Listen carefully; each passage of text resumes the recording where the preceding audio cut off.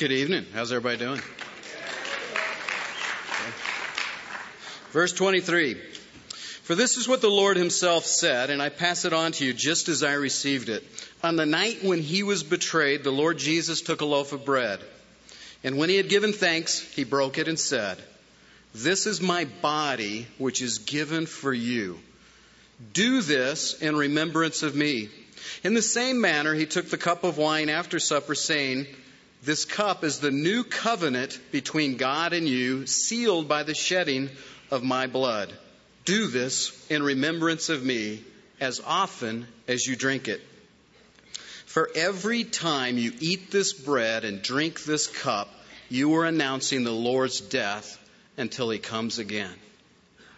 I hope you agree with what Paul is saying here, that what Jesus did for us and for the Corinthians is of monumental importance. I hope you agree with that. Amen. Absolutely. She's heard me teach before. I like those amens. And it has importance to us both in the past, historically. It has importance to us in the present as well, yet in our future.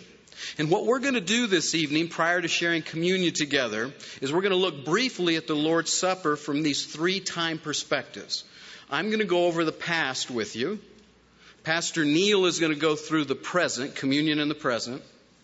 And then Pastor Nilsson's going to come out, and he's actually going to look at communion in the future. Years ago, I ran across a riddle that I thought kind of fit with what I was going to talk about. It says, realistically, I'm always behind you. Ideally, I'm always here to guide you. But if you hold on to me too tightly, I will paralyze and even blind you. Who am I? Now, some of you have heard that riddle before. No, of course. The answer is the past. The past, realistically, is always behind us. Good or bad, we can't change it, can we? We don't have time machines. We can't go back in time. But ideally, the past stands there to guide us if we learn from it. And we can learn from, obviously, both our successes and our failures. But it should be a guidepost to us rather than a hitching post. It's something we look back to and go, wow, I remember that. But it's not something that we're tied up to in the present. That happens to us sometimes, doesn't it? We can't move beyond what's happened to us at some point in the past. And the past becomes a hitching post, literally to the point that it'll paralyze and even blind us, and obviously affect our relationships. I hope you'll see tonight, and sure you've seen this with me many times before, but the words of Scripture are just as applicable to us in the church today as it was to this group that Paul was addressing in the Corinthian church. The verses that I read actually come on the heels of Paul's rebuke to them in verse 20.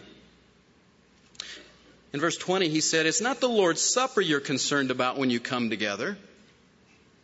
He's pointing out to you that you're there for apparently some kind of different reason. And sadly, that can be the case for us at times too. The Lord's Supper can become like a church ritual. It's just a motion that we go through. It's almost like a party, a birthday party that you go to, and you really don't even know and maybe even care who the party's for. You're just glad to be there to celebrate with all your friends. Okay, show of hands. Who's actually done that before? Okay. A few of us. But communion has to be so much more for us than that. It's just not a time that we come together and have fellowship. It's an important thing for us historically to look back at its significance in terms of what Christ did for us. Tonight, in our celebration of the Lord's Supper, just as every time we celebrate it, we need to see how important it is. Not just for the Corinthians, but for us personally. Let's not lose sight of what Christ accomplished. I want to read a few verses to you out of Hebrews, and you can turn there if you would like, chapter 9. But I'm reading from verse 12. Verse 12, it says, "Once for all time he took blood into the most holy place, not the blood of goats and calves. He took his own blood, and with it he secured our salvation forever." Obviously, the writer's speaking of Jesus. And he goes on to say that under the old system, the blood of goats and bulls and the ashes of a young cow could cleanse people's bodies from ritual defilement. Just think how much more the blood of Christ will purify our hearts from deeds that lead to death so that we can worship the living God. For by the power of the eternal Spirit, Christ offered himself to God as a perfect sacrifice for our sins. That is why he is the one who meditates the new covenant between God and people, so that all who are invited can receive the eternal inheritance God has promised them. Last verse. For Christ died to set them free from the penalty of sins that they had committed under the first covenant. Wow, that's a powerful reminder of what historically Christ did for us and the significance of this time that we have together in taking these elements in communion. Let me just highlight them for you. He took his own blood. That's significant. Christ gave himself, the ultimate sacrifice for our sins. The passage says that he purifies our hearts from our deeds that lead to death. They weren't his deeds that led to his death. They were our deeds, my deeds. He died to set us free from the penalty of those sins that we committed under that first covenant. And then it said he mediated a new covenant between God and us, but not based on the law this time, but rather based on God's love. That's the new covenant. And the great question why is answered in this passage too. So that all who are invited can receive the eternal inheritance God promised them, and we can worship the living God. Do I hear any of those amens again? Amen. But let's admit it. We get complacent in our faith. We show up to a communion service at times, just going through the motions. In fact, often after we've been Christians for some time, we talk about being saved. We'll just kind of throw that out there. Yeah, I got saved about 10 years ago or whatever your number is.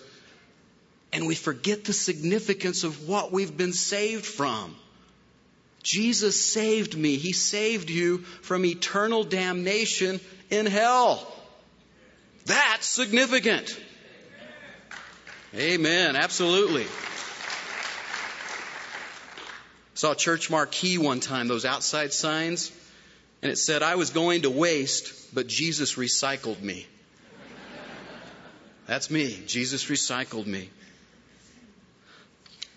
Let's not let complacency in our Christianity creep in to this time tonight.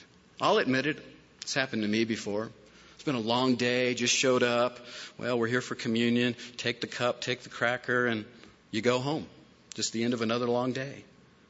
But let us remember what Christ has done for us. Paul finishes this passage that I read to you by saying that we are announcing, or in some translations, maybe your translation, it says we are proclaiming the Lord's death until he comes again. So which is it? Are we proclaiming that to ourselves and to the world around? Or are we just going through the motions? Let's hear from Pastor Neil. Good evening. As you can tell, we have a rotation this evening, hopefully for your benefit. And again, we're looking at 1 Corinthians 11, considering communion from the perspective of the present. And here we consider verse 26, which reads, "For as often as ye eat this bread and drink this cup." Notice that the text says, "as often as you," not "if you." And here the Holy Spirit, through Paul, affirms an expectation that God has of us to obey the command that He gave us to do this very thing in gathering to share this meal. In fact, this meal was instituted when Jesus shared Passover with the 12 just before His sentencing. You don't have to turn there, but in Luke 22, we read the account. In verse 19, it says, "And Jesus took bread, gave thanks, and broke it, and gave it to them, saying, 'This is my body, which is given for you. Do this in remembrance of me.'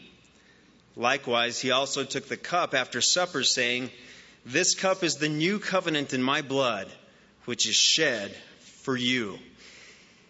And here we find ourselves this evening, almost 2,000 years later, in exact obedience to the Scriptures, remembering our Savior in the manner in which He prescribed. Which brings me to a few considerations. And that consideration would be, what does the Lord's Supper presently mean to us tonight? You might ask it this way: why do we do this in order to remember Him? Well, the first reason is that as we share communion this evening, it's an affirmation of what we believe about our Savior. Much is often sought out by those who might enter a church for the first time, wanting to discover what exactly that church believes, that can be found in that church's statement of faith. In fact, we often have people who come to the church, maybe for the first time on a Sunday morning, asking us at the front desk if we have something to hand out to them that would indicate our statement of faith. But on a night like this, when these elements, the bread and the wine, are placed at the table and we gather before it as we have, what we're doing is declaring to the world our firm belief that Jesus, the Son of God, descended from heaven, became a man, and died for our sins upon the cross. And perhaps there is no greater statement of faith, perhaps there's no more clear statement of faith that we could make to others as to what we believe about our Savior. It's on a night like this that we memorialize our conviction in the event that has had the greatest implication, not only upon our lives, but upon the lives of every single man and woman for all time. You know, were it not for memorials, men would perhaps grow dull in their remembrance of something significant, or even perhaps forget the event altogether. But one of the reasons Jesus asked us to do this often, in fact commanded us that we do this often, was that we remember and that we affirm our belief, so that we as Christians may never forget what He has done for us, that we would never grow dull in viewing our lives in light of the cross of Jesus Christ. So we do this to affirm what we believe about our Savior. We also do this as a symbolic representation of our Savior's nature. Much is made in our culture of status symbols. And status symbols often involve materialism. Perhaps they're most frequently fleshly indicators that we want to use in order to project a message to an observing world, that they might have some kind of indication as to who we are or what we are. We want them to know something about us by use of status symbols. What is our status as a Christian? Our status is forgiven. What's the symbol? It's the Lord's Supper. Christian, that's the only status symbol that matters at all to us. It's the only one we should be preoccupied with. And so here we come in a very simple manner, discovering God's appointed way of representing or symbolizing to us and to onlookers the death of our Lord Jesus Christ. On an evening like this, you could look at this as the Christian's show. Tonight we show the death of Christ here by divine appointment, by Christ's command. We set forth the bread of life to the sons of men Tonight you're going to show that fact. When you see those trays uncovered, you will see Christ's prescribed representation. We can look at it as if God made fat things available to the sons of men in the person of Jesus Christ. And this feast consists of bread and wine. And in this bread and wine is represented Christ's human person, Christ's humanity. The fact that he's no myth is represented by the bread that he came in the flesh. The fact that he was no phantom is represented by the wine, in that he shed real blood for our sins. And tonight we represent that fact, that God became a man for us and died for our sins. And finally, the reason we do this is because it's a declaration of the gospel of Jesus Christ to the world. Especially in our day and age, much is made of a person and their mission statement, or a company's mission statement.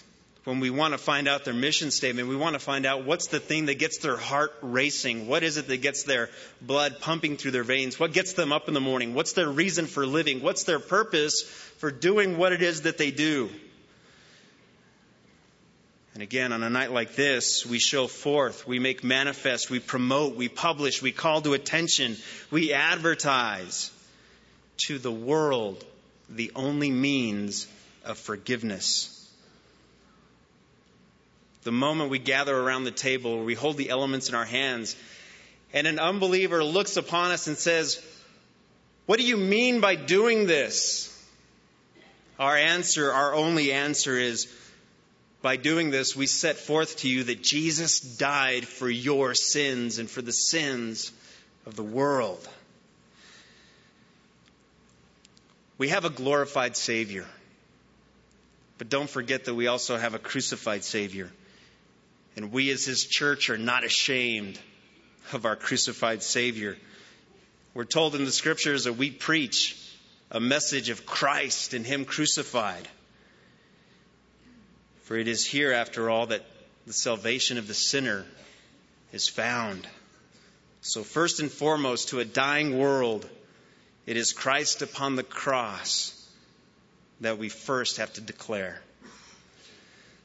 So therefore, as we've gathered at the communion table tonight, we do three things. We assert the fact that Jesus Christ died for our sins, and we affirm our belief in that fact. We represent that fact symbolically, showing that a real man died to satisfy our deepest needs and our deepest longings. And finally, we publicly bring it to the attention of all men. We desire the world to observe this. We call them to mark this event.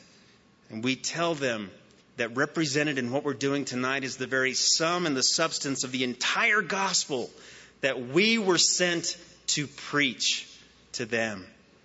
And that message is that God has set forth Christ to be a propitiation for our sins. You may have wondered, why is it that we gather here tonight?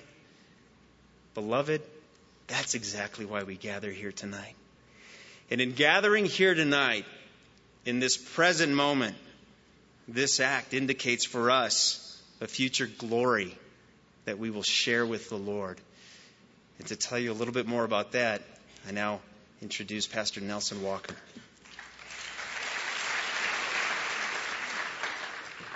So, Father, open our eyes to behold wondrous things out of your word. I'm going to camp on the same verse.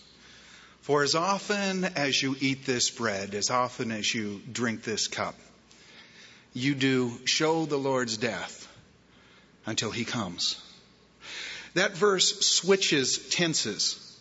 As often as you do this, present tense today, you do show the Lord's death, past tense, what he did, until he comes, future tense, what he will do.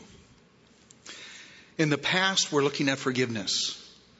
The biblical word is justification, just as if you never sinned. The scripture says that Paul delivered to us that which he first received, how Christ died for our sins according to the Scriptures. He was buried and he rose again the third day according to the Scriptures.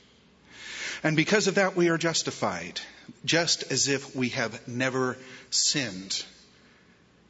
We receive him as our Savior and all our sins are washed away. In the past there is forgiveness. All sins wiped away forever. Not just the point to where I come to Christ and now somehow I have to pay for them because he forgave me, but now I blew it. No, all sins, past, present, future, wiped away. It's called judicial justification. You are now the righteousness of Jesus Christ. All sins have been laid on him. There is no condemnation to those who are in Christ Jesus. And yet there is another part of justification known as parental. How many of you have kids? How many of you have been kids? How many of you have been corrected? Yeah. Okay. Hebrews says that God disciplines us when we go astray. I have kids. I love them. They're always my kids. But sometimes God loves you. You are justified. You are always his child. But sometimes Hebrews says he must discipline us to bring us back in line. It doesn't change our standing in salvation. It changes our relationship and fellowship. But God will bring you back. He has his ways. Present, you do as often as you do this. This is present tense. Sanctification would be the word. In the past, there is forgiveness, there's justification. In the present, there is fellowship. That is sanctification. As often as you. In the Greek, it's y'all. Or for the Texans, like Dave, it's all y'alls. A couple of Texans in here, they understood that. As often as all y'alls do this, you're in fellowship one with another. You are sanctified. Sanctified is a word that means set apart. In the Old Testament, you had the temple. In the temple, they had cups, saucers, knives, forks, utensils used to worship God. You had cups, saucers, knives, and forks at home, but they might have been the same. But they weren't set apart. The ones in the temple were set apart. And so God says that you have been set apart. You now have the treasure in earthen vessels. That the excellency and the power is of God, not of us. And so we are set apart for service. As the instruments in the temple were for the service of God, so the instruments, our vessels, are possessed for the service of God. To glorify God in our mortal bodies. And so we work out our salvation with fear and trembling. For God works in us to energize us to do so. We worship him. We edify one another. And we evangelize the lost. That is sanctification, which leads us to you do show the Lord's death until he comes. That's the future. Past forgiveness, justification. Present fellowship, sanctification. Future, the fulfillment called glorification. In the moment, in the twinkling of an eye, for the dead in Christ shall rise first. And then we who are alive and remain, when the trump of God sounds, shall be caught up to be with him and the Lord. This mortal will put on immortality. This body of sin will put on a glorified body like my Savior's. There will be no more sin, no more sorrow, no more sickness. David would say, why do the righteous suffer and the wicked prosper? And he would lament. Does anybody, you know what I'm talking about? Sometimes this world is ugly. Sometimes it hurts. But there is coming a day when all wrongs will be made right. When all tears will be wiped away. Someone says, where's the justice? It's at the bema seat for the believer and the great white throne for the unbeliever. So Jesus would say, Father, I would that those you have given me in John 17 would see me in my glory. Now, a little side note here. This is a rabbit trail. For those who know me, I like rabbit trails. In Isaiah 42, God says, my glory I will never share with another. And yet Jesus says, I shared that glory. So things equal to the same things are equal to each other. For those of you into occult apologetics, this is known as comparative attributes, proving the deity of Jesus Christ. Back on track. Father, I would that they would see me in my glory. And there is coming a day when this mortality puts on immortality, we see him in his glory. Let me kind of take a Old Testament book and summarize it. It's called the Song of Solomon. Now, I'm not going to talk about all of it, obviously. But there's one theme. Solomon was the greatest king in terms of prosperity that the kingdom had ever known. And Solomon wanted to do one of these prince and pauper things. He dressed himself as a shepherd, a lowly shepherd, it says, and he decided to go out on the countryside and check it out without anyone knowing who he was. And he ran into this lady called a Shulamite maiden, Shulamite being her nationality. She was Jewish in her practice, but she had come from this background. And he fell in love with her. She was a farm worker. She worked in the fields. And he started to woo her, and she falls in love with him, and he falls in love with her, and these love letters are going back and forth. And then he says, I must go, but I'm going to come back. And then we'll get married. I'm summarizing a whole book now. And he disappears. And then there's this, have you seen my beloved? Have you seen him? I know he's near. I can smell his cologne. She uses other terms, but that's what it means. And then one day as she's back in the field working, there's all this pomp and glory and a parade, and Solomon is coming, King Solomon. Oh, is this? My heart belongs to the shepherd, summoned into the king's presence. She sees that the shepherd is actually the king in all his glory. Come away with me, my love, he says. Come away, come away. And in that trumpet sound, I can hear the voice of Jesus saying, come away with me, my love.